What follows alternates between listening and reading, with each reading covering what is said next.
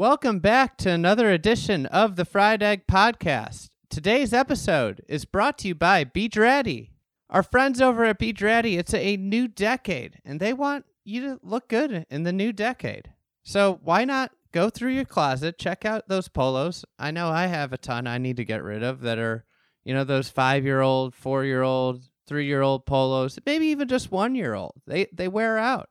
Beadready polos don't wear out that quick, but a lot of polos you could use, some trimming down in the closet and treat yourself to a new look in the new decade. My favorite polo is the Liam polo. That's the original polo. It's a solid knit, and it's made from really soft Peruvian Pima cotton. So that is the magic of Beadready. You feel like you're wearing the best t-shirt in the world, and it's a polo shirt. It's low maintenance. It gets better with age, and the great thing is you can dress it up or you can dress it down. You can wear it to a bar if you wanted after a round of golf, or, you can look nice for going to work. So check it out at beadready.com. One of the neat things they do is if you want a logo, you can monogram it with your personal initials. So on beadready.com, on the Liam polo, you can add a monogram. So you can add your initials to it. And if you like the Liam polo and you like the fried egg, you could get a fried egg polo on the Pro Shop. So check it out, the Liam polo at beadready.com. Hey guys, sad news in the golf course design world with the passing of Pete Dye.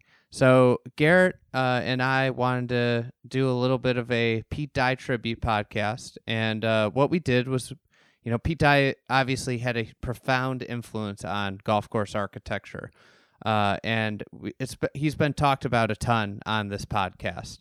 So what I did was I kind of pulled together all of the different clips and architects talking about Pete Dye over the years of this podcast, and we kind of built an episode around these clips, and we figured it'd be a great way to remember one of the most influential architects of in the history of golf. So here is Garrett and I's episode on Pete Dye with excerpts from many of today's greatest architects. I miss a green, for example, I'm already upset. When I find my ball in the bunker, I'm really upset. And when I find my ball in a fried egg. Fried egg. The dreaded fried egg. Fried egg. Fried egg. Fried egg. Fried egg. Fried egg lie, I'm about ready to run off the golf course.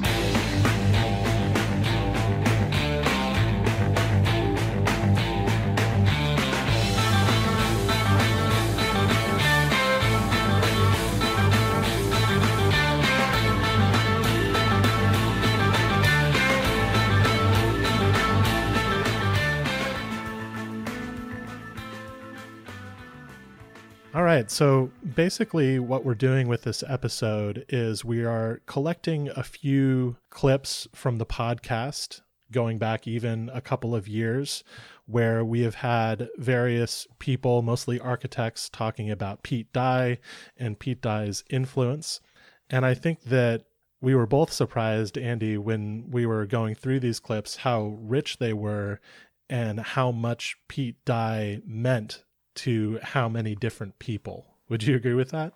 Yeah, I think you obviously hear it with everybody talking about how influential he was, but then listening to people like Bill Coore or Tom Doak talk about it, Jim Urbina talk about directly working with him and the profound effect and impact that he had, especially all the different stories and just getting it from the state of architecture before Pete Dye to after is just unbelievable.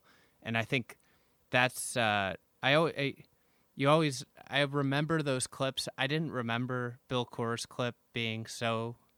I mean, it's crazy because you do the interview, and I remember him talking about Pete, and I kept pulling on the thread, but I didn't remember all the stuff he said. And re-listening to it, it was pretty crazy, Yeah, it's a great clip, and so this is basically how this episode is going to go, where we basically have a batch of clips, and we're going to introduce them, play them for you, and discuss them a little bit. we thought that this would be a good way to reflect on Pete Dye's legacy, his impact on golf architecture. So the very first clip we have is Bill Coore discussing, among other things, how he got into working with Pete Dye, how Pete Dye changed architecture. How he wanted to become a golf architect. Right. Yeah. No. Yeah. It's amazing. So here's the clip. Bill Coore from episode 59. But no, it was actually after I had graduated from Wake Forest, and I was about to go to graduate school at Duke, and Uncle Sam decided that I should make a bit of a detour. And so I had spent 2 years in the Army, and as I was about to get out, I saw a golf course near my home in North Carolina, in a town called High Point, North Carolina. And a man by the name of Pete Dye was designing a course there. And the course was called Oak Hollow Public Golf Course. And I had never heard of Pete Dye, and I knew nothing about this golf course. And somebody said, "Oh, they're building a new golf course not so far away." And I remember when I was, I had a weekend away there from the Army, and I'd gone home, and I went out to look at it, and it's when Pete was doing things very much like Harbordale. Shorter courses, finesse, railroad sleepers, the whole thing people think about. And it was just fascinating to me. This was, of course, in the era of Robert Trent Jones Sr., and when I saw this golf course, I thought, gosh, that's very interesting. And I think more than anything, Andy, that's when out there that day, walking around, the course wasn't open yet, but it wasn't too far away from opening. And I just remember thinking, I wonder how you do this. I love golf. I think I know a good course when I see one, but how does this happen? What's the process? And, having been away from school for over 2 years, it's that decision making. Do I go to graduate school? And then I'm thinking, well, I'm single. I don't need much money or anything. I might like to see how this is done. So I remember the guy who was out there watering. It was on a Sunday afternoon. The guy was out there watering the course. I asked him who did it. He said, some man named Dye. And again, it didn't mean anything to me at the time. This was in 1971. And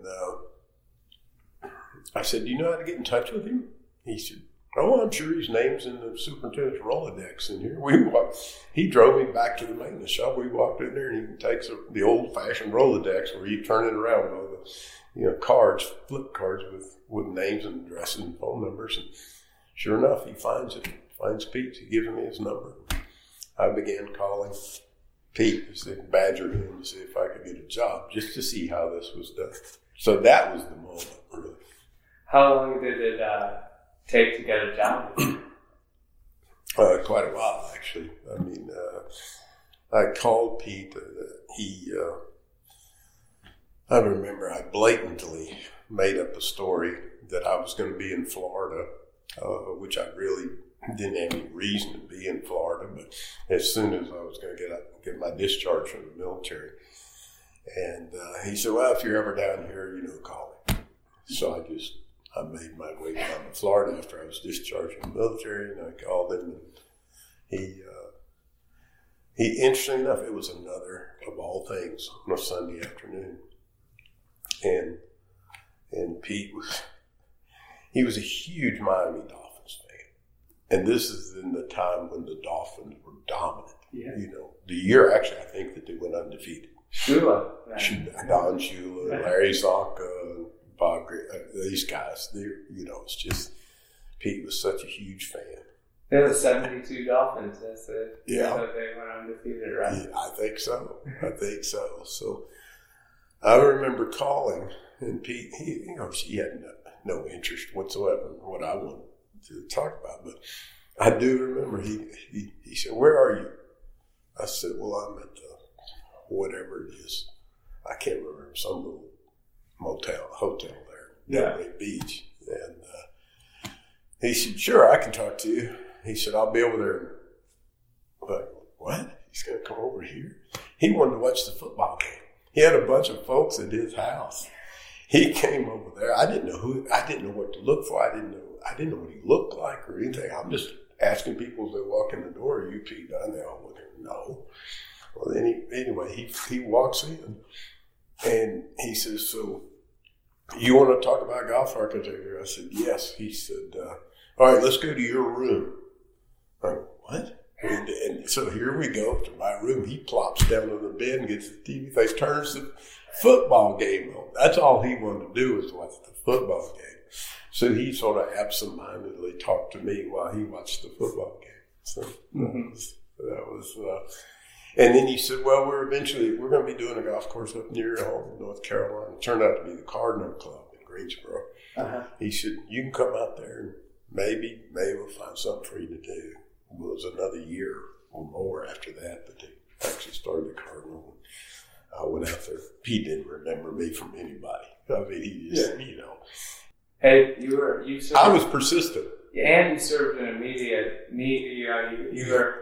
you fixed his problem. You wanted to watch the Dolphins, and you're probably a great excuse for him to get out of the house. Exactly. He was able to sit there and watch the entire game. Game was over, gone. And so, but it was just one of those sort of odd things that happens. What everybody talks about the railroad ties, and then people remember him for the TPC courses he built, like the regular fan. But like, what would you say is the most underappreciated aspect of Pete Dye's work as an architect? He changed the direction of golf architecture twice. Yeah, I know no one else has ever done that. I mean, he started, he first changed it with courses like Harbor Town, when Robert Trent Jones Sr. was doing the exact opposite, doing, par 72, 7,000-yard championship golf courses. That was the thing. That was the motto. That was the selling point. And Pete went the exact opposite direction. Shorter, finesse courses, quirky. He and Alice had seen the railroad ties when they played a lot in Scotland, and thought, well, that could work. We can do some of that. And it was just something that people in this country, unless they had traveled to Scotland or Ireland, they just weren't used to. So the fact that Harbor Town was so well received, I think the first tournament there was in 1970, and if I recall, Arnold Palmer won. Yeah. And so the fact that it was so well received instantly put him, in the public eye as far as a golf course architect. And then pretty soon, everything you saw started going in that direction. Mm-hmm. Well, then when the TPC Jacksonville came in, which was many years later, but he changed it again completely there. So I know no one else who's done that, who's actually changed. And once Pete did Harbor Town and the finesse course type situation, and then when he changed to the more challenging, longer, whatever you want, however you want to describe it, TPC type course, the next thing you saw was everyone was doing the same. It was just, he literally changes, not just the direction, but if you watch the progression, you saw many courses appear, like Pete's early course at Harbor Town, but then after TPC, you saw many, many courses appear that suddenly looked like that golf course. Yeah, the architecture industry through time has changed so many times. It's kind of crazy, but for one man to do it twice. Yeah, I know no one else has done that. So a lot of people say that Pete Dye was a penal architect versus a strategic one. What would you consider him being?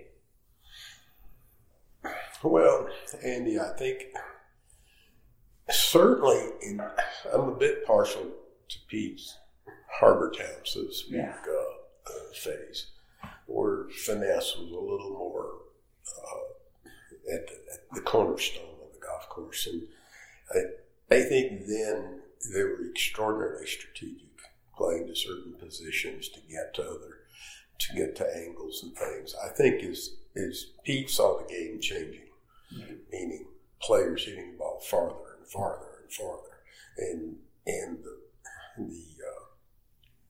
I think as he then changed to try to challenge those players at the TPC courses, they were still strategic. They were certainly strategic for, the best players. They still wanted to play to certain positions, usually right next to some very visible hazard. And he would always give you something to look at.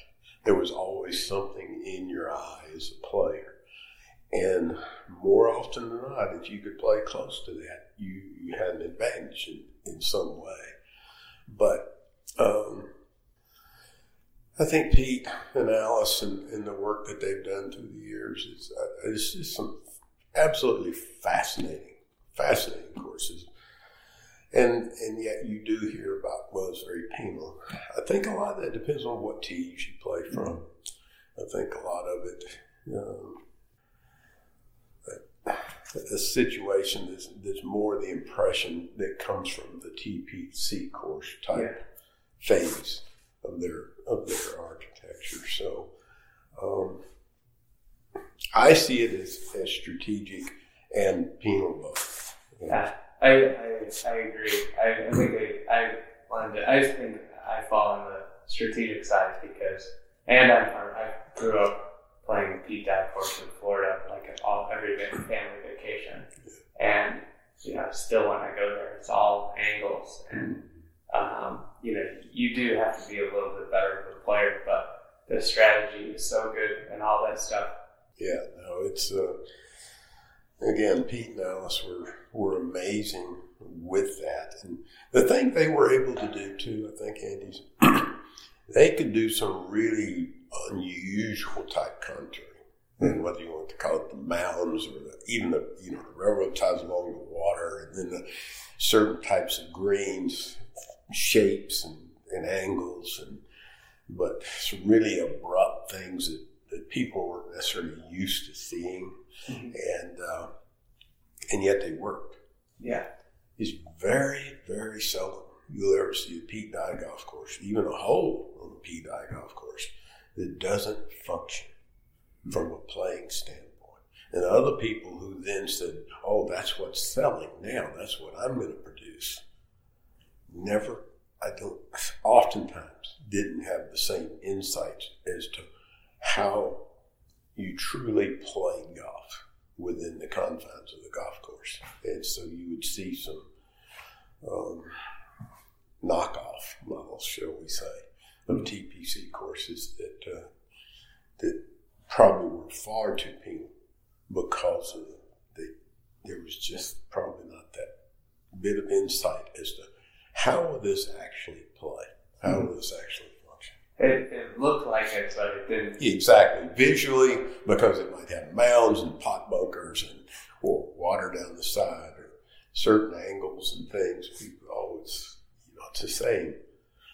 But when it came down to the ability to maneuver your golf ball through the golf course and be successful, a lot of times, other people just didn't have the same insights that Pete did as to how to make that work.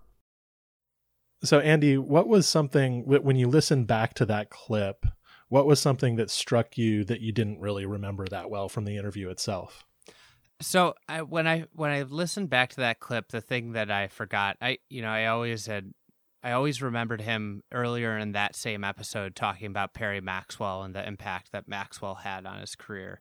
But I forgot that he said he wouldn't have gotten into architecture had it not been for seeing that golf course in High Point, North Carolina, which happens to be Oak Hollow, a public golf course there.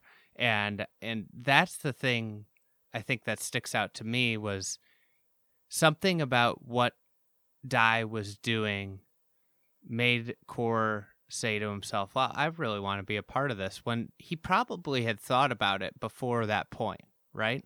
And something about the different way that Dye was doing the work, or the way the golf course presented itself differently, is what kind of made him have this light bulb moment that said, I want to maybe look and see if I can do this for a career. And that's the thing that, beyond anything else, and I think we have later clips that shed more light on different aspects of the things that Coore was talking about, but that's the thing that stands out to me, is that Dye's work in a way was inspirational and stood out amongst all the other work that was going on in that era, which was, the most golf course construction work that we've ever seen. It's a very common story, in fact, where one of these architects that we're talking to goes and sees a Pete Dye golf course and says, hey, there's something different here. There's something interesting here. I should look into this further, or I should go work for this guy, or I should design my golf courses differently. It's remarkable how often that comes up. Just the act of somebody going and seeing a Pete Dye golf course in the 60s, 70s, 80s era, they were just different. There was something about them that struck people, took them aback, and made them reassess. Yeah, you often hear there's that idea of there's something more to it, and I think personally, I grew up. We would go see my grandparents every vacation growing up, and they lived on a Pete Dye course in Florida, and whether I knew it or not, from the age of 6, when I would go out and hit plastic golf balls on the golf course, like till 20s, I think I was learning about golf architecture without knowing I was learning, because, when I think about this golf course now, it's full of really interesting strategy and angles, and there's plenty of space. And if you're in the wrong spot, you're in the wrong spot, because you're looking over the shot saying, I really, really don't want to hit this shot. And if you play if you find that line of charm, and I think that's a lot of, with golf architecture, you just know there's something different about certain places. And that's the way I felt growing up, is I always liked going there. And it took me a long time to conceptualize why. And I think that's with so many architects, what happens is there's just a place that's a little bit different than your status quo. This course in Florida was a lot different than the municipal golf course that I grew up playing on. And I knew that. And so the experience you're describing is the experience that a lot of different architects have had, a lot of different golfers worldwide have had. In this next batch of clips, we'll hear from Tom Doak, Brian Silva, and Jeff Mingay about their own kind of Dye-related awakenings. So that's what you'll hear right now.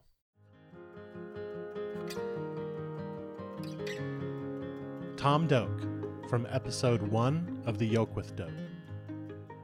One of the very first courses I saw was Harbor Town when it was brand new. And the thing that got me hooked on golf course architecture was this little booklet that Charles Price, the golf writer, had done. There was like hole by hole diagrams. It's kind of like you for a yardage book today, except without yardages, because it was 1970 and people didn't play by yardage so much. But it had like a diagram of the hole and 3 really simple sentences about how to play it. Like, this is a short par 5, and if you're going for the green in 2, you need to drive it left near that bunker. Otherwise, there's going to be a tree in your way for the second shot. And it was something a 10-year-old could read and understand. And golf course architecture really isn't much more complicated than that.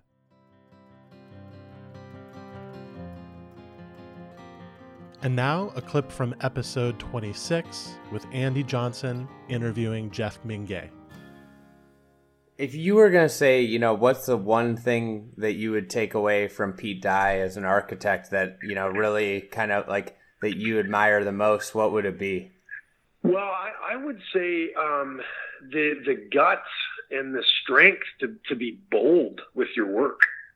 I deal with a lot of client clubs, and I just find golfers, and I say this to my committees and memberships that I work with, golfers are soft these days, Mm-hmm. They want the golf course to cater to them. You do something bold, whether it be a deep bunker or a big contour and a green or or something, and they're most of them are upset all the time. You know, they don't want golf to be golf.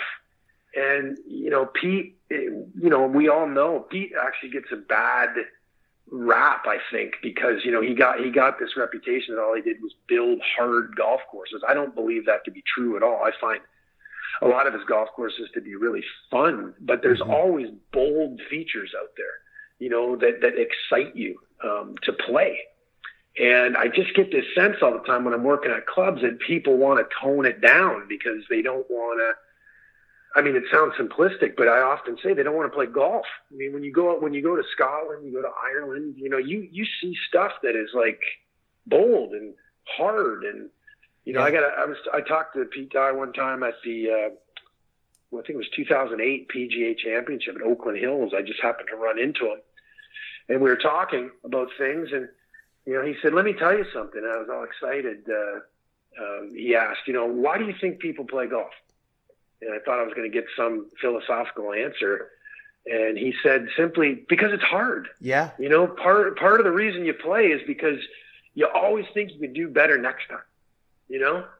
And, you know, and again, I really give him a lot of credit. And I think he built his reputation on not being afraid to be bold. And that doesn't mean make every hole bold or every course bold, but you need some stuff that's going to excite people, want people to come back to play and thrill, come back to try and thrills and try to conquer some things that are seemingly difficult, you know, or are difficult.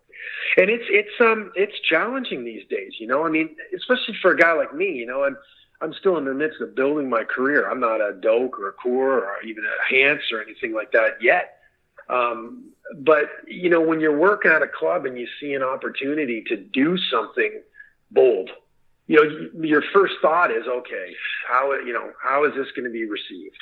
You know, am I going to get fired here because I want to do something that's got some real character? But, you know, and I follow through because I do think of guys like Pete Dye and other architects, you know, but you need those type of features. You need those types of holes out there. But you're always thinking about the potential threat when you're about to build something that you know is going to be controversial. But as you know, I mean, all the great holes of the world are polarizing. You know, you either love them or hate them. If they just sat in the middle, they'd be no good. And here is Brian Silva from episode 40.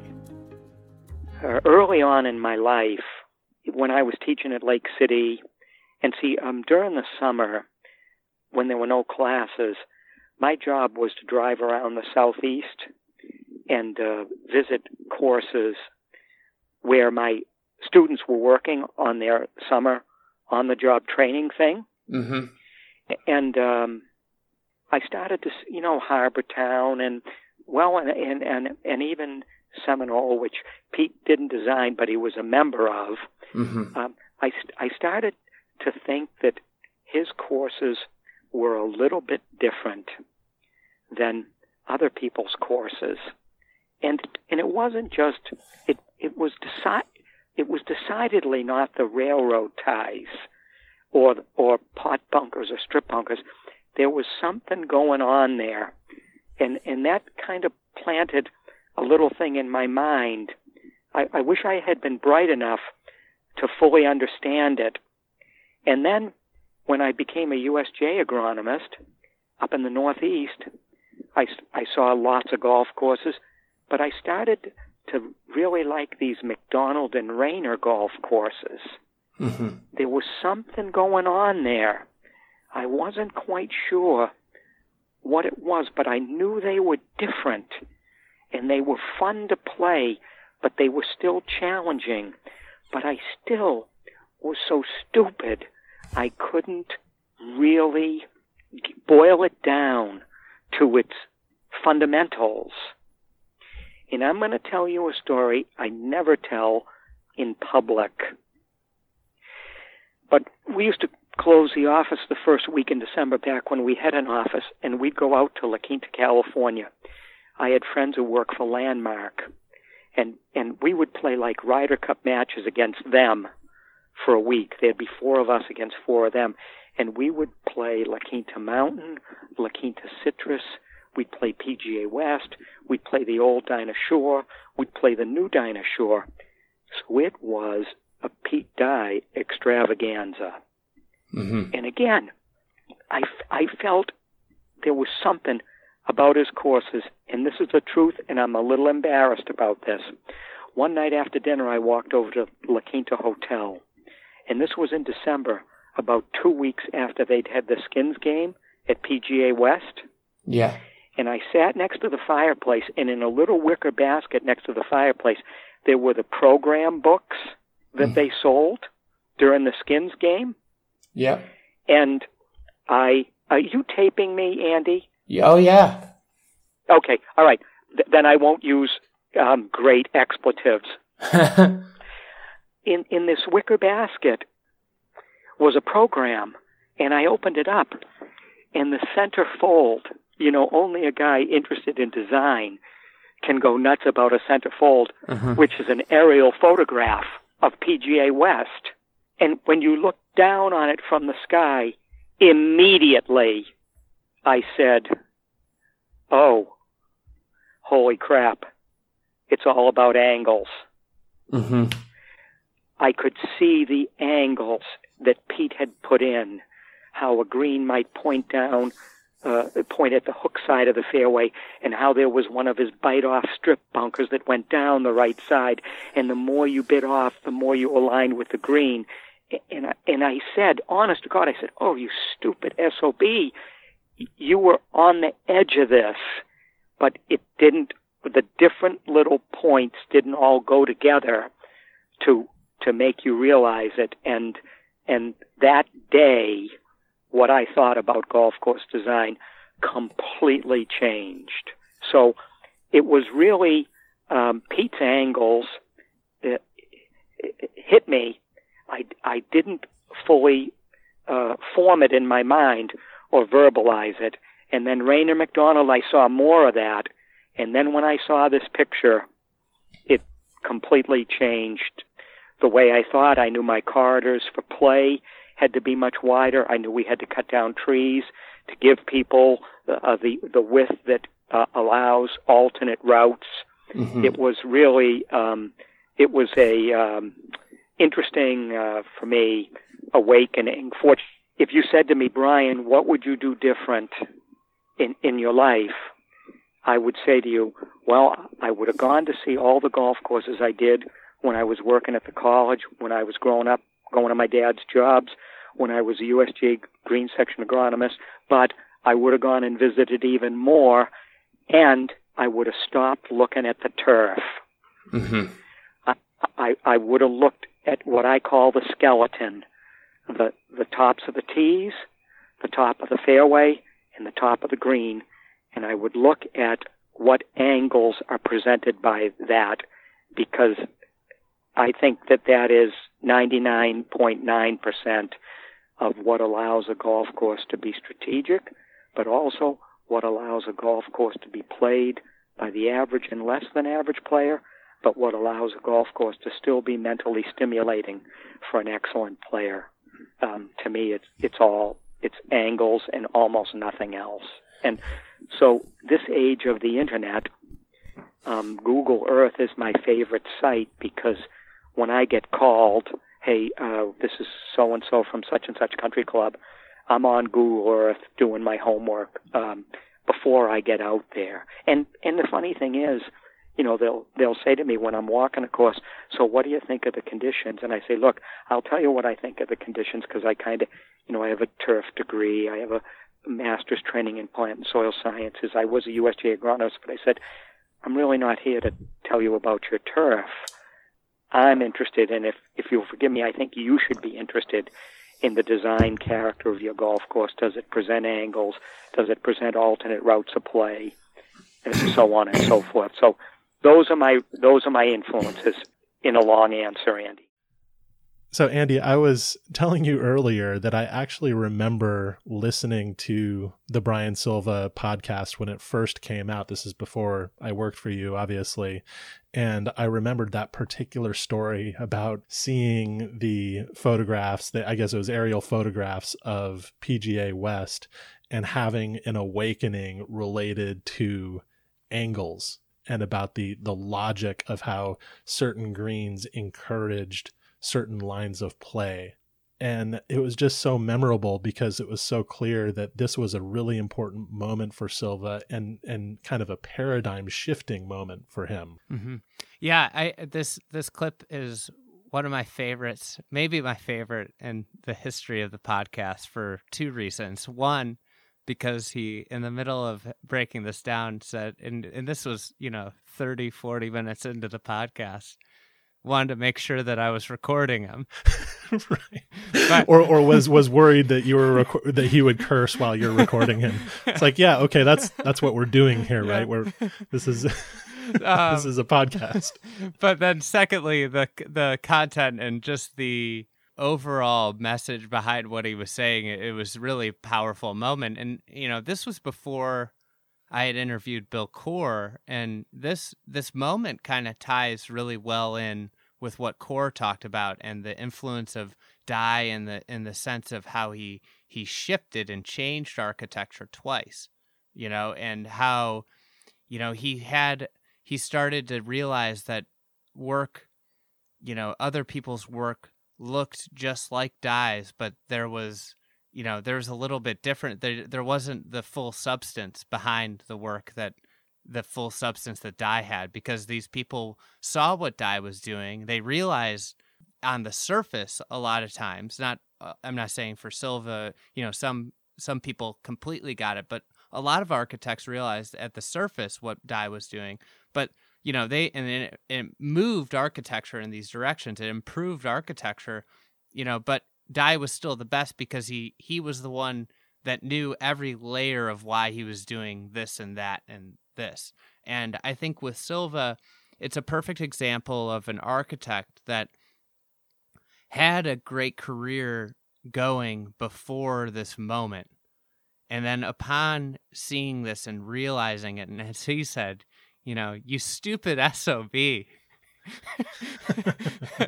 Of course, this is what it's about, right? It was kind of his idea. That, of course. I mean, why didn't I see this before? It was a moment where, Silva planted his foot, and his courses and architectural portfolio changed forever from that moment. And you see, there are a lot of very, very good Brian Silva independent designs now that happened, and it's profound, as he put it, from seeing this aerial, fully conceptualizing the brilliance of Dye because he saw it for once from the sky. And and I think that Silva wasn't alone in this generation of architects that had similar moments upon seeing that. And then, from the Doak clips, just it inspired people to get into design too. Yeah. And there are a number of ways that it could do that. Brian Silva was looking at his course, his PGA West course from the air. What Jeff Mingay was describing was looking at his courses from the ground, I guess, really. That's how you can see the boldness of Dye's features. And that's another way in which Dye's work kind of liberated people. It was so bold and at times just strange. Yes. There were bizarre man-made features sometimes on his golf courses. And that had to be liberating coming out of an era when, and I don't want to generalize too much here, but an era really when things were a little smoother, when the approach to golf architecture and specifically to shaping was to kind of smooth things out and make things kind of calm looking. Dye was very different. He was willing to disrupt your emotions as you were walking through the golf course. He was willing to make people step back and say, "That's weird, right? What's that doing there?" I think a lot of it had to do with where Dye grew up too, because growing up in central Indiana, he was exposed to one of my favorite architects, William Langford and Theodore Langford Moreau, and their work there. Some of the courses around where Dye grew up you'll see some of the boldest features you could find on a golf course. And I think that was a very important, like Dye, in a way, I think the Great Depression and the World War, what happened with architecture is there was this stop. The evolution of architects had an abrupt halt, and we got this new crop. It was almost like architecture was starting over again. But Dye, his influences came from this golden age architecture, what he grew up on. And you can see it early in his work. His early work is very lay of the land. But then he would have these bold features, like bold greens, built up greens. And it would be very similar to that you see of Langford Moreau in Indiana, whether it's Maxentucky or Culver or Harrison Hills, all that central Illinois or central Indiana work. It mirrors it a lot. And I think Dye with today's generation gets a bad rap because people think TPC Sawgrass and that style, but there's a whole different genre of Dye.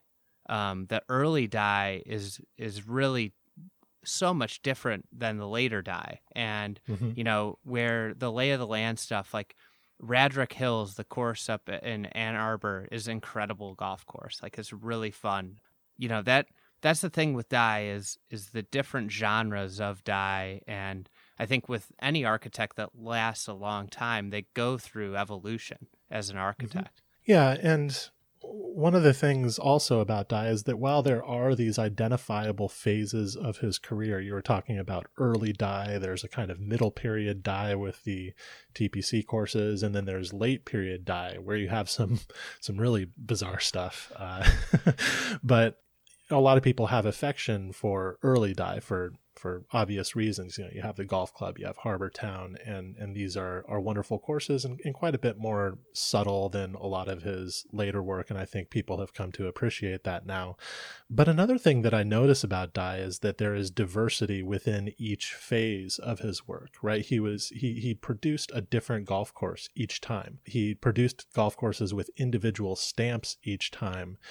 And again, this was in an era when golf course production was becoming increasingly mechanized and corporate. Well, Dye was really resisting that. And that's what we'll hear in this next clip from Mike Lee, who is the director of grounds at Whistling Straits or at the Kohler Properties. At the Kohler generally. Properties. He's the head man, but he's been there since 1993.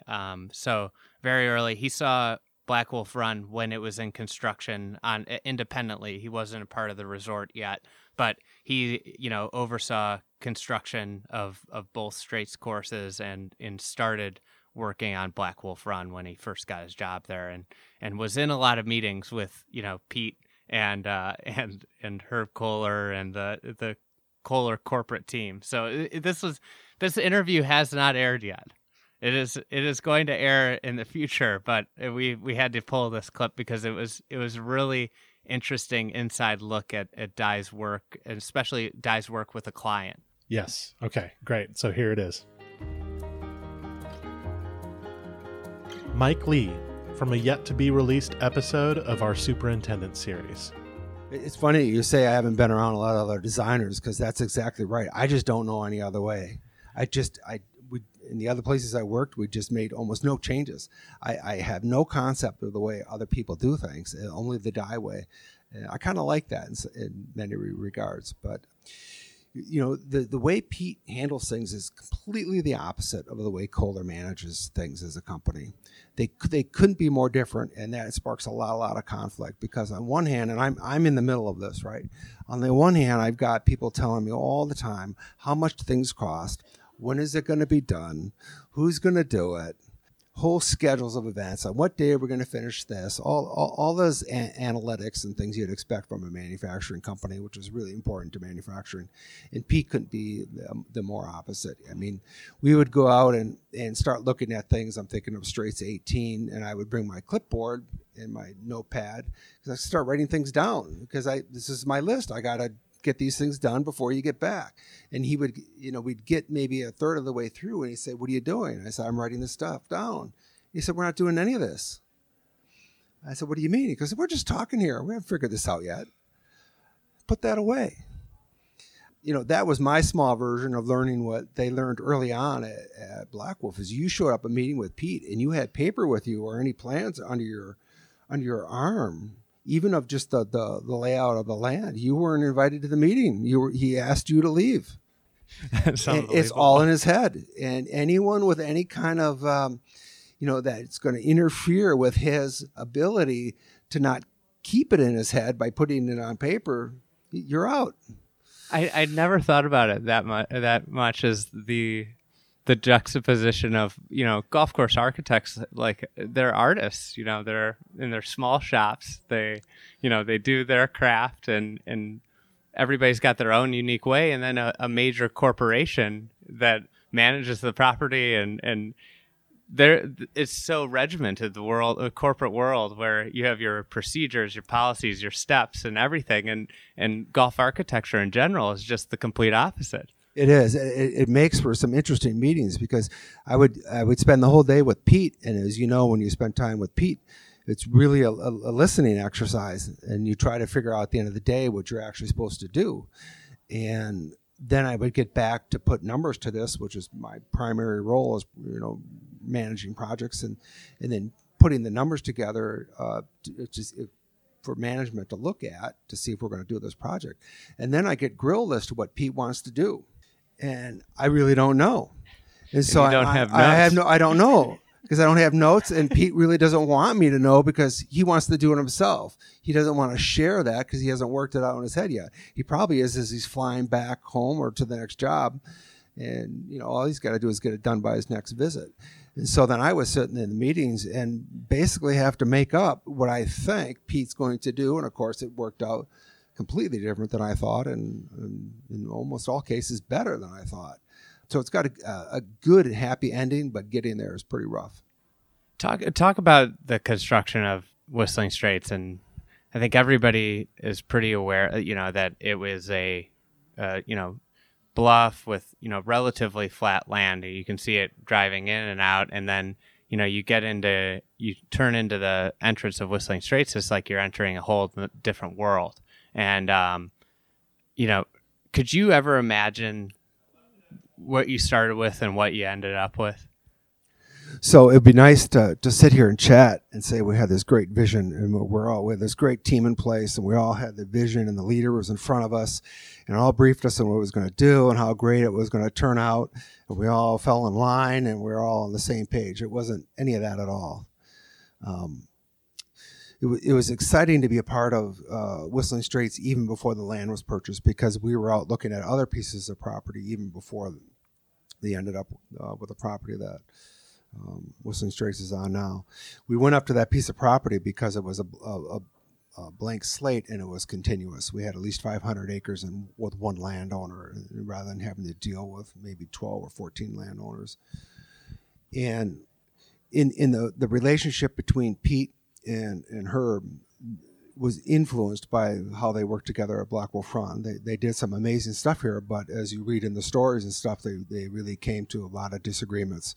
And, of course, all of us operationally were caught in between that. So they got a lot of that worked out at Blackwolf Run. And when they started Whistling Straits, they had a really strong understanding and respect for each other. And that really helped things because it gave Pete full authority and autonomy to do what he wanted without really anybody telling him how to do it from Kohler Company's perspective. So we ran the project as a company. All the people and all the equipment were all fell under Kohler Company as the general contractor and paid Pete as the designer.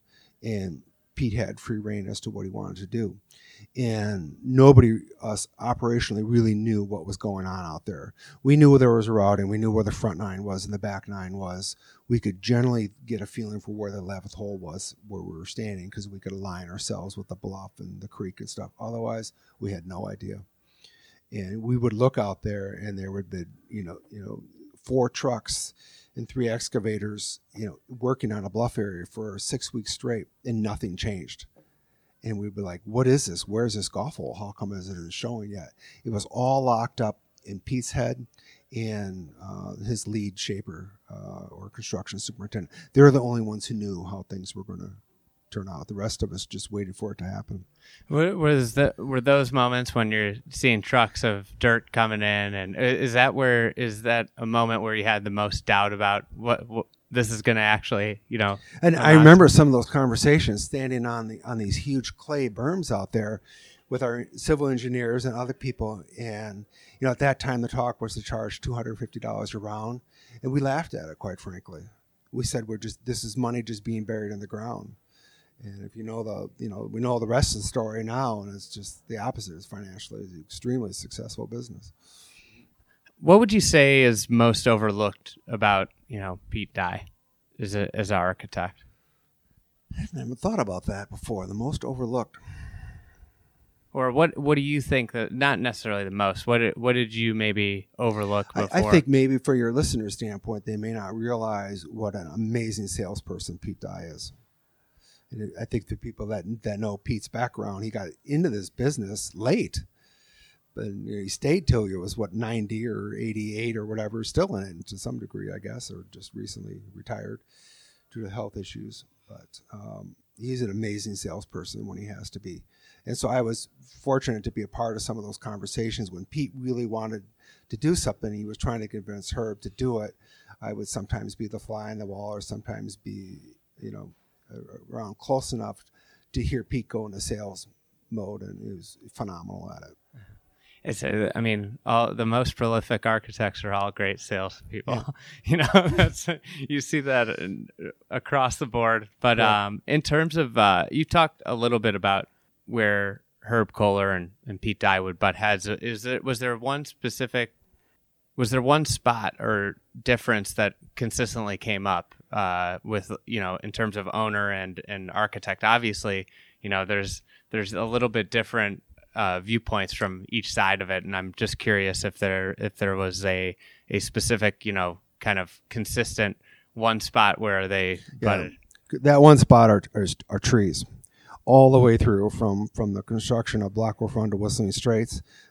Pete had to fight for every tree that went out there. None of them came easy, and to his credit, being a salesperson, he sold the idea to Herb, and Herb finally let him cut down the trees where he did. There's a few out there that he never got, and I Pete could still imagine remembers some them. of them. So a bit of a story on that is we regressed the Blackwolf Run in 2009, 2010. Before we went to all that work, we thought we'd better just make sure if there's anything that Mr. Kohler and Pete want to change on the design, we do that before we regress everything. So Herb asked Pete to go out on the golf course and say, why don't you look at some things and make some recommendations, and I'll look at them. And Pete picked up off exactly where he left off during the construction. Everything that he didn't get his way on, he remembered everything. And he put it in a list and he sent it to Herb, and Herb just smiled and laughed, and he remembered everything that he got on his list, and he didn't change a thing. So those guys went back and forth all the time on things like trees for the most part. The other thing I would say would be the location of hazards, but to a much lesser extent. Mr. Kohler typically didn't get involved with major issues like routing and things like that. It was, what land are you going to use of mine? Placing hazards from a few, Mr. Kohler just had some opinions on the depth of bunkers, and usually he wanted it much harder than Pete, is the way that went down. And then trees for sure. So hazards, deeper hazards than Pete wanted. So more challenging, really. 2 feet above your head instead of chest high. Okay. Yeah. Okay. So that's interesting. So from Mr. Kohler's standpoint, Whistling Straits was always going to be a championship course. Absolutely, without a doubt. Okay, and so I think something that comes out of that clip is how Dye's approach was sort of naturally ill-fitted to a corporate structure. And one of the reasons it was like that, I think, and I'd be curious to get your take on this, is that he was a design build person. And we've heard this a lot in the days since he died, that one of his huge areas of influence was on the process of golf architecture, where he insisted on being on site more than many other architects were at the time. And he insisted on having his team building features in the field and personally crafting things. And I think that approach came up against the Kohler approach, but it sounds like they eventually found a decent middle ground. But is that sort of what you were getting from your discussion with Mike? Yeah, totally. I think it's the constant battle of mass production, where you develop your specs, you draw your plans out, and then and this is what Kohler's business is. They design their sink, they draw it to spec, and then they build that sink and they mass produce the sink out exactly how it was designed. And you hear, especially with every single golf architect that practices design build now, is like, well, I can draw you plans. You hear so many of them say this. I can draw you plans, but it might not look like this when it's done, because I might be in the field and realize that something over here works way better than what I thought. In so many decisions and iterations and improvisations of a plan happen in the field, and this was Dye and Pete Dye and Alice Dye to the T. Like, you heard when Alice Dye passed, like all the stories of Alice Dye coming over and saying, like, now Pete, like, don't you think that's a little harsh on players? Or saying, maybe we should do this, that, like with the Island Green at 17 at Sawgrass. Or maybe we should actually think about where we're putting the forward tees. Exactly. So you think about that style, and you think about, I think any sort of, it was this idea, Dye was this idea of artistic nature in golf design, that it had swung to the engineering mold of build the spec plan. And I think that's much like golf, where golf has an artistic side and a scientific side, an analytical side. Architecture has this too, where you have the building, the construction is very, there's a lot of science that goes into golf architecture, but then there's this artistic side. And Dye was really the craftsman, the artistic craftsman, changing an era full of guys that were kind of paint by the lines, color within inside the lines. Yeah, and that craftsmanship was really important and a feature of Dye's work throughout his career, and something that he insisted on repeatedly. You even hear people like Davis Love saying, his Pete Dye anecdote is that Dye told him that you're not really an architect unless you get on a bulldozer. So it seemed like that was his consistent message, both publicly and within his design projects, that you had to go out and do it yourself. Otherwise, you'd churn out work that didn't really have much of an identity. And obviously, we see that influence in the architecture that's being done today. And so the next batch of clips that we have here are from Tom Doak and Jim Urbina, who are two architects who studied with Pete Dye early on in their careers. And here they are talking about Dye's influence on them. Tom Doak, from episode 6 of The Yoke with Doak.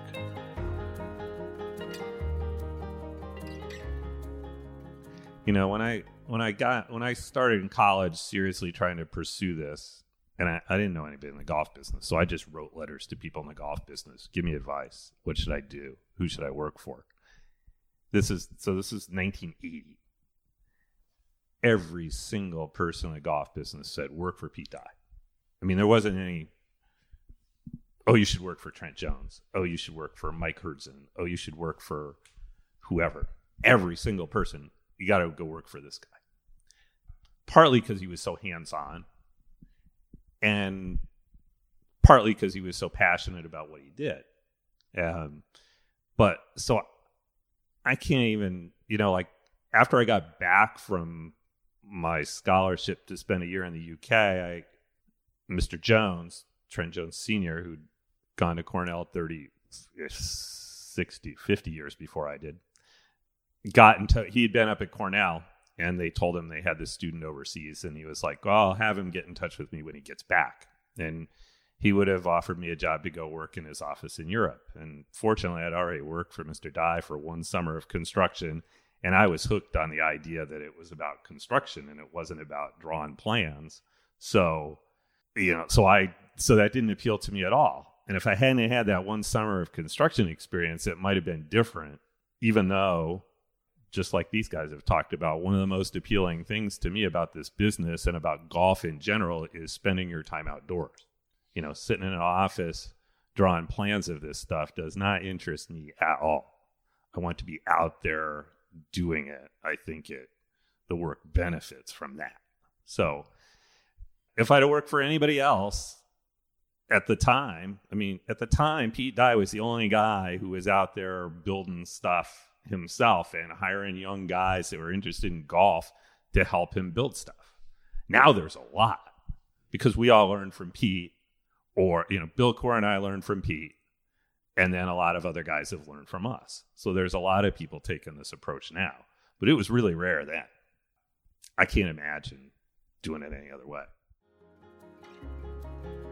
And here we have another Tom Doak clip, this one from episode 16.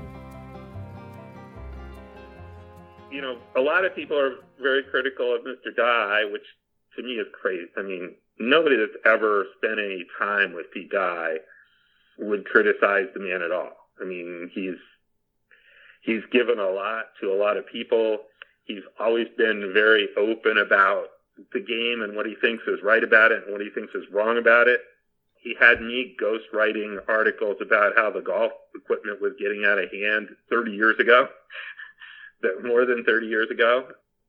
He's still sort of a role model to me, especially in the way he went about the work, how involved he was in it personally, and that, he made decisions out in the field, and he changed his mind on the fly to make something better. He wasn't afraid to, do that. And, even if the client was nervous about it, he's like, it's going to be fine. I'm here. I'll get it sorted out. And, people see our work as being completely different because my golf courses don't look like his golf courses. Mm-hmm. But the way that they're built and even a lot of the philosophy behind them, I'm building golf courses that are challenging to people. I just put the challenge in different places, and I don't make it all about length because I'm not building golf courses for the tour. And now, Jim Urbina from episode 68. I never played golf. I didn't understand golf. I was like Seth Rayner. The famous quote that McDonald talked about Seth Rayner.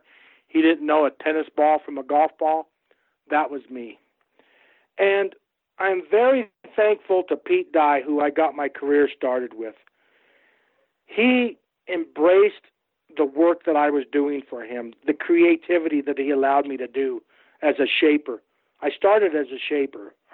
I knew how to draw because I was a high school drafting teacher by trade, but I started as a shaper. And I didn't think I wanted to be in this golf business, but the more and more Pete Dye sent me around looking at his golf courses, Old Marsh and PGA West, all these golf courses he had done, the golf club, on and on and on, the more I started understanding the beauty of it. And his son Perry Dye sending me around to other golf courses, allowing me to go to Cypress Point.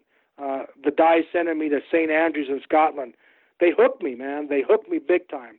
And they hooked me because they showed me a different way to build a golf course.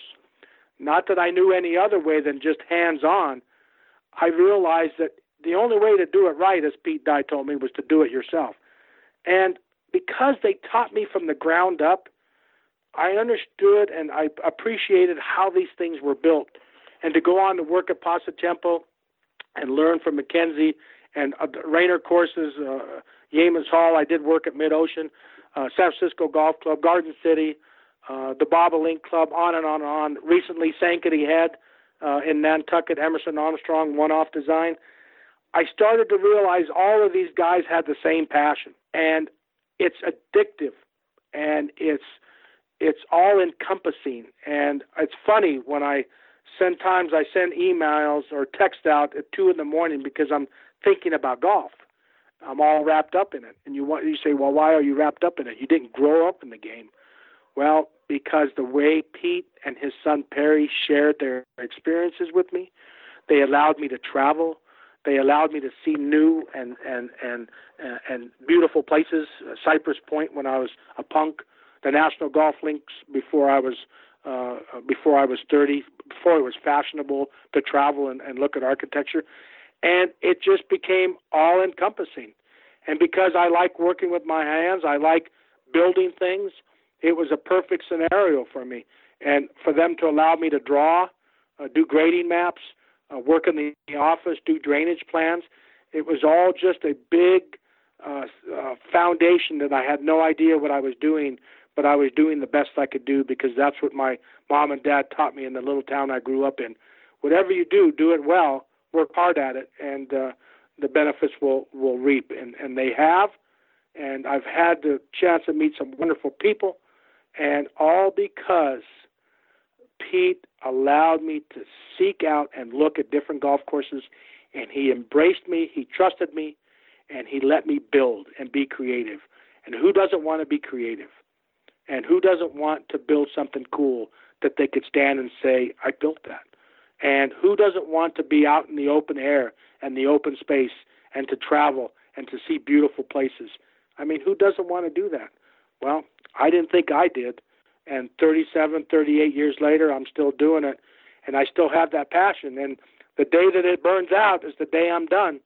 But whether it's an interview a couple days ago or I'm working with Mike Kaiser on some projects, working with new designs, working with restorations, it's the passion. And when that passion's gone, I'll probably be done. But maybe sometimes it's too much passion. I can't sleep at all. But that's how I got started. I end up doing the same thing. You get crazed. You get crazed. A lot of people say that we're in this second golden age, and something that seems to be, to me, a common theme is Pete Dye with. Yes. I mean, and I feel like he doesn't get enough credit for what he did. Well, I think Pete Dye was. People always ask me about the Mount Rushmore of golf course architects, and Pete Dye should be up there. And you're going to say, well, that's just because you work for him. Well, Pete Dye taught me about detail and taught me about being hands-on. And look at how many people he spun off. Look how many people work for him. Lee Schmidt, Brian Curley, Bill Coore. The list goes on and on and on. And I think about all of the people who got that chance to work for Pete, and I think, wow, we all had that same attachment. Pete putting his hand on your shoulder, saying, this is what we're going to do here, and trusting you. Tom Doak working for Pete Dye. Pretty cool that we all had a chance to work for the man.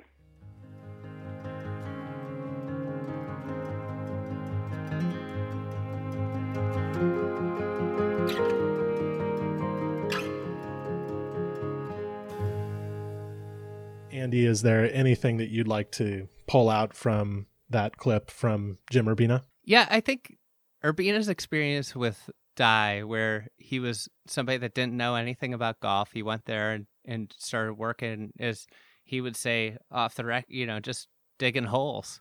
That's what he was doing. And he became, now where he's a independent golf architect that's building like a pretty impressive resume. Dye could take guys that didn't know anything about golf and teach them golf. A similar situation is how Coore and Crenshaw approach their shapers. Keith Rebb would be one that falls into this bucket. He got on a Coore Crenshaw job, but he would build highways, before he became a golf architect. And it's this sideways where Coore Crenshaw talk about how they don't have any bad habits. And I think that's the thing with Dye is not only was he great in his own right, but he also had an incredible eye for talent. And you have to consider him a great manager, where he empowered his employees to do things, and having the ability to put the ego aside and say a lot of times, hey, this person might do this better than I do, is one of the key traits to great managers. And I think that is something where you look at the success of people that worked under Pete Dye, and Pete Dye was clearly attempting to create great architects. I don't know this for sure, but I'm sure that he was very pro them going out and working for themselves, and wanted that growth and progression from the guys that work for him. Yeah, there's a generosity there that's a feature, as you say, of good managers, good bosses, but also of great teachers. He seemed to teach in a kind and subtle way, and he honored the artistic integrity, the artistic potential of the people who were working under him. So, just shifting more broadly, as you've gone through all these clips, I mean, you went back and listened to these podcasts again and pulled out these clips. What is one thing that you've been thinking about more than anything else in these past couple of days about the effect that Dye had on this discipline? Just in general, I think about him as an innovator. I think he was the guy, you look at all of the history of innovation in different industries, and there's always one company or one innovation that bridges so many other, it is a bridge to the, greatness. And you look at like the Apple computer, for example, it led to kind of Microsoft taking dominance for a while before Apple came back, right? But like there's a bridge there, right, with the computers, and a lot of people like to bang on Dye some, and I think it's understanding that Pete Dye was pushing architecture in a different direction, and at the end of the day, he was working for developers who were all of the old guard, and he was proposing ideas that were extraordinarily different than everybody else in the field and profession at the time.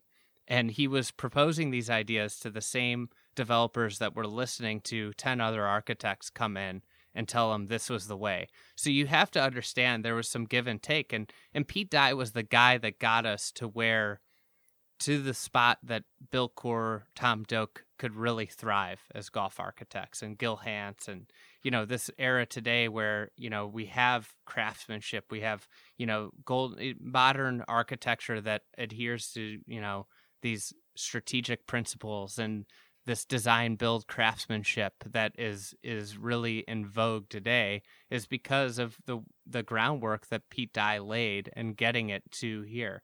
A perfect example would be Dick Youngscap, who is the founder of Sandhills. His first golf course project was Firethorn in Lincoln, Nebraska, and it was with Pete Dye.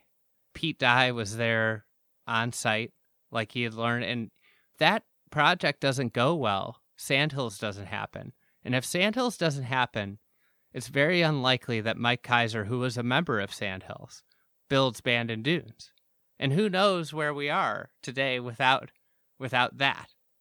So you start to think about it at a very minutiae level, beyond just, the architectural tree of Doak and Coore working for Pete Dye. But you think about just that, not having the client to pushing the client. The client side of the thing is a big aspect of it, is that he also pushed clients outside their comfort zone, beyond inspiring younger architects. He pushed clients, in a direction.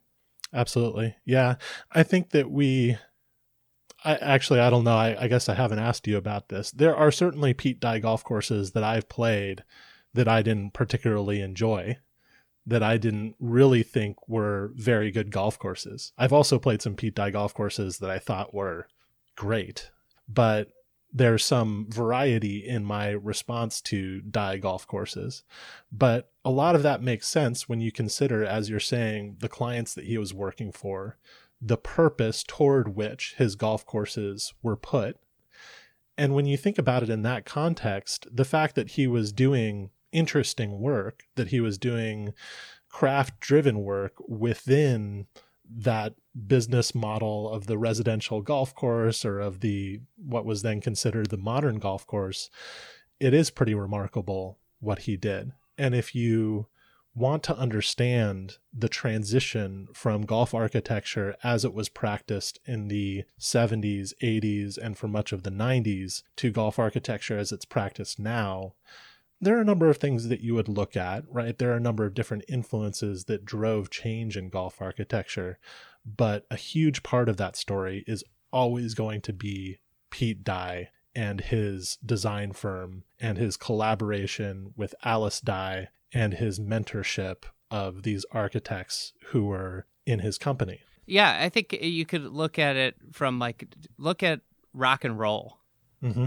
Now, would Led Zeppelin have been widely appreciated and loved if they had came out in the early 60s? Probably not. Could they have existed in the early 60s? Everything right? built. Where would all of the influences been? Exactly, and everything built the movement from, say the 50s style music to 70s rock and roll. There was a lot of bands that came and went that pushed it a little bit further.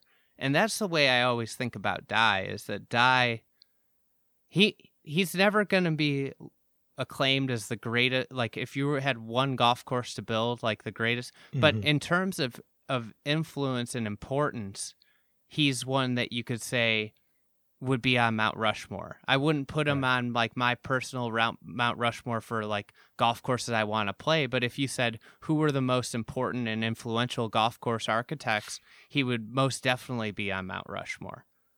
And you heard Bill Coore say it toward the beginning of this podcast, that Pete Dye changed the direction of golf architecture not once, but twice. And how many golf architects can claim to have done that even once? Yeah. And I think Jeff Mingay's comments about his boldness and his he's unapologetic about his architecture, and even to standing up to PGA Tour pros, which we see is still an ongoing problem. Is we need more Pete Dyes in golf architecture that say screw him. We see just this week with Trinity Forest getting pulled from the schedule because it's different in golf, and golfers don't want to go. Great architecture is just like great art. Anything that evokes a reaction is good. You don't want it to evoke nothing. Whether the thing about Dye's work was it evoked reaction, whether good or bad. And you have to say that's a plus. That means he's doing something that's different and unique. And that in itself is important. I'm always happy to see a Pete Dye course on television, on tour. I always look forward to that. I might not be the hugest fan of TPC Sawgrass in the world, but I look forward to seeing that golf course on television. And that's a tribute to his boldness. And something we didn't really even talk about that much, though I hope it came through in the clips, is that Pete Dye's personality had an effect on a lot of people, and that was really important to the impact that he had. Just the way, as you were referring to earlier, just the way that he dealt with complaints from PGA Tour pros. I mean, a lot of the pros were actively hostile towards his work, right? You go back and look at some of these quotes from, the Peter Jacobsons of the world. I think Paul Azinger was in there too. Am I calling him out? Oh yeah. Okay. Maybe not Paul Azinger. Maybe not. I'm sorry, Paul. Corey Pavin. Tom Watson. Corey Pavin. Didn't Corey Pavin was particularly severe. Right? Yeah. He won that week too. This was the case from TPC Sawgrass forward. I think the pros generally liked Harbor Town, though there was maybe a little bit of grumbling about that. But once Pete Dye entered that phase of his more difficult golf courses, his stadium golf courses, the pros really resisted. And, whatever you think of the legitimacy of the pros' complaints, you have to have a regard for how Pete Dye reacted to them. Basically, he said, it's what I was going for. That's what, he wasn't defensive about it. He had a sense of humor. He just took it. And he held his ground. And this is where it's so important to remember who he was building courses for. He was hired by the PGA Tour to build tournament championship golf courses. These golf courses that so often you hear the retail golfer complain about, they're golf courses that were built to host tournaments, built to test the pros. These weren't golf courses built by Mike Kaiser to be for the retail golfer, as he likes to call it. Is the sole purpose of them, what Pete Dye was going was to challenge PGA Tour players. And that's an important thing to remember with golf courses. And Tom Doak said it, like, I rarely build golf courses for championship golf and tournament. When Pete Dye was built, every golf course that Pete Dye built was for tournament golf with the intention of hosting championship golf. And that's an important thing, how Dye's kind of career shifted. I don't think necessarily what he wanted to build shifted. It was what he was building for shifted, right? His early work was, you're getting the jobs you can, and most of those jobs are focused on clubs. Like, these are golf courses built for members, not for PGA Tour players. And then when he got popular, and we've seen a similar thing with Gil Hanse, where Gil Hanse is now the guy to go hire for a championship golf course. If you want to, refresh your championship golf course, it seems like everybody's hiring Gil Hanse.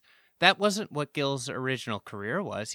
He made his name by restoring some great classic golf courses that have no intention of hosting major championship golf. Yeah, I mean, is Pete Dye building a stadium golf course for just a membership? No, I mean, the idea is ridiculous. Obviously, he wouldn't build a stadium golf course unless there is, a presumed crowd to fill the stadium.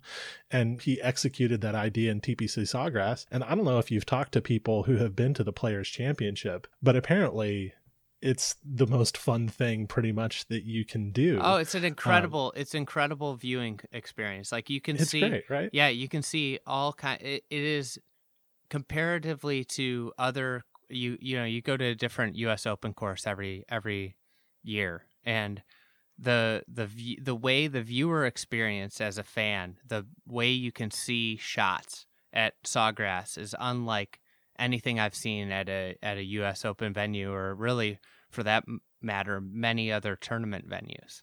And that was the intention, and he really pulled it off. And so there's so much to dig into in Pete Dye's career, Pete Dye's work. I'm sure that we'll continue talking about it in the coming months. But in the meantime, it was good to hear from some of these architects who have worked for him and to whom Pete Dye meant a lot. It was really cool to reflect on these clips. Yeah, it was fun.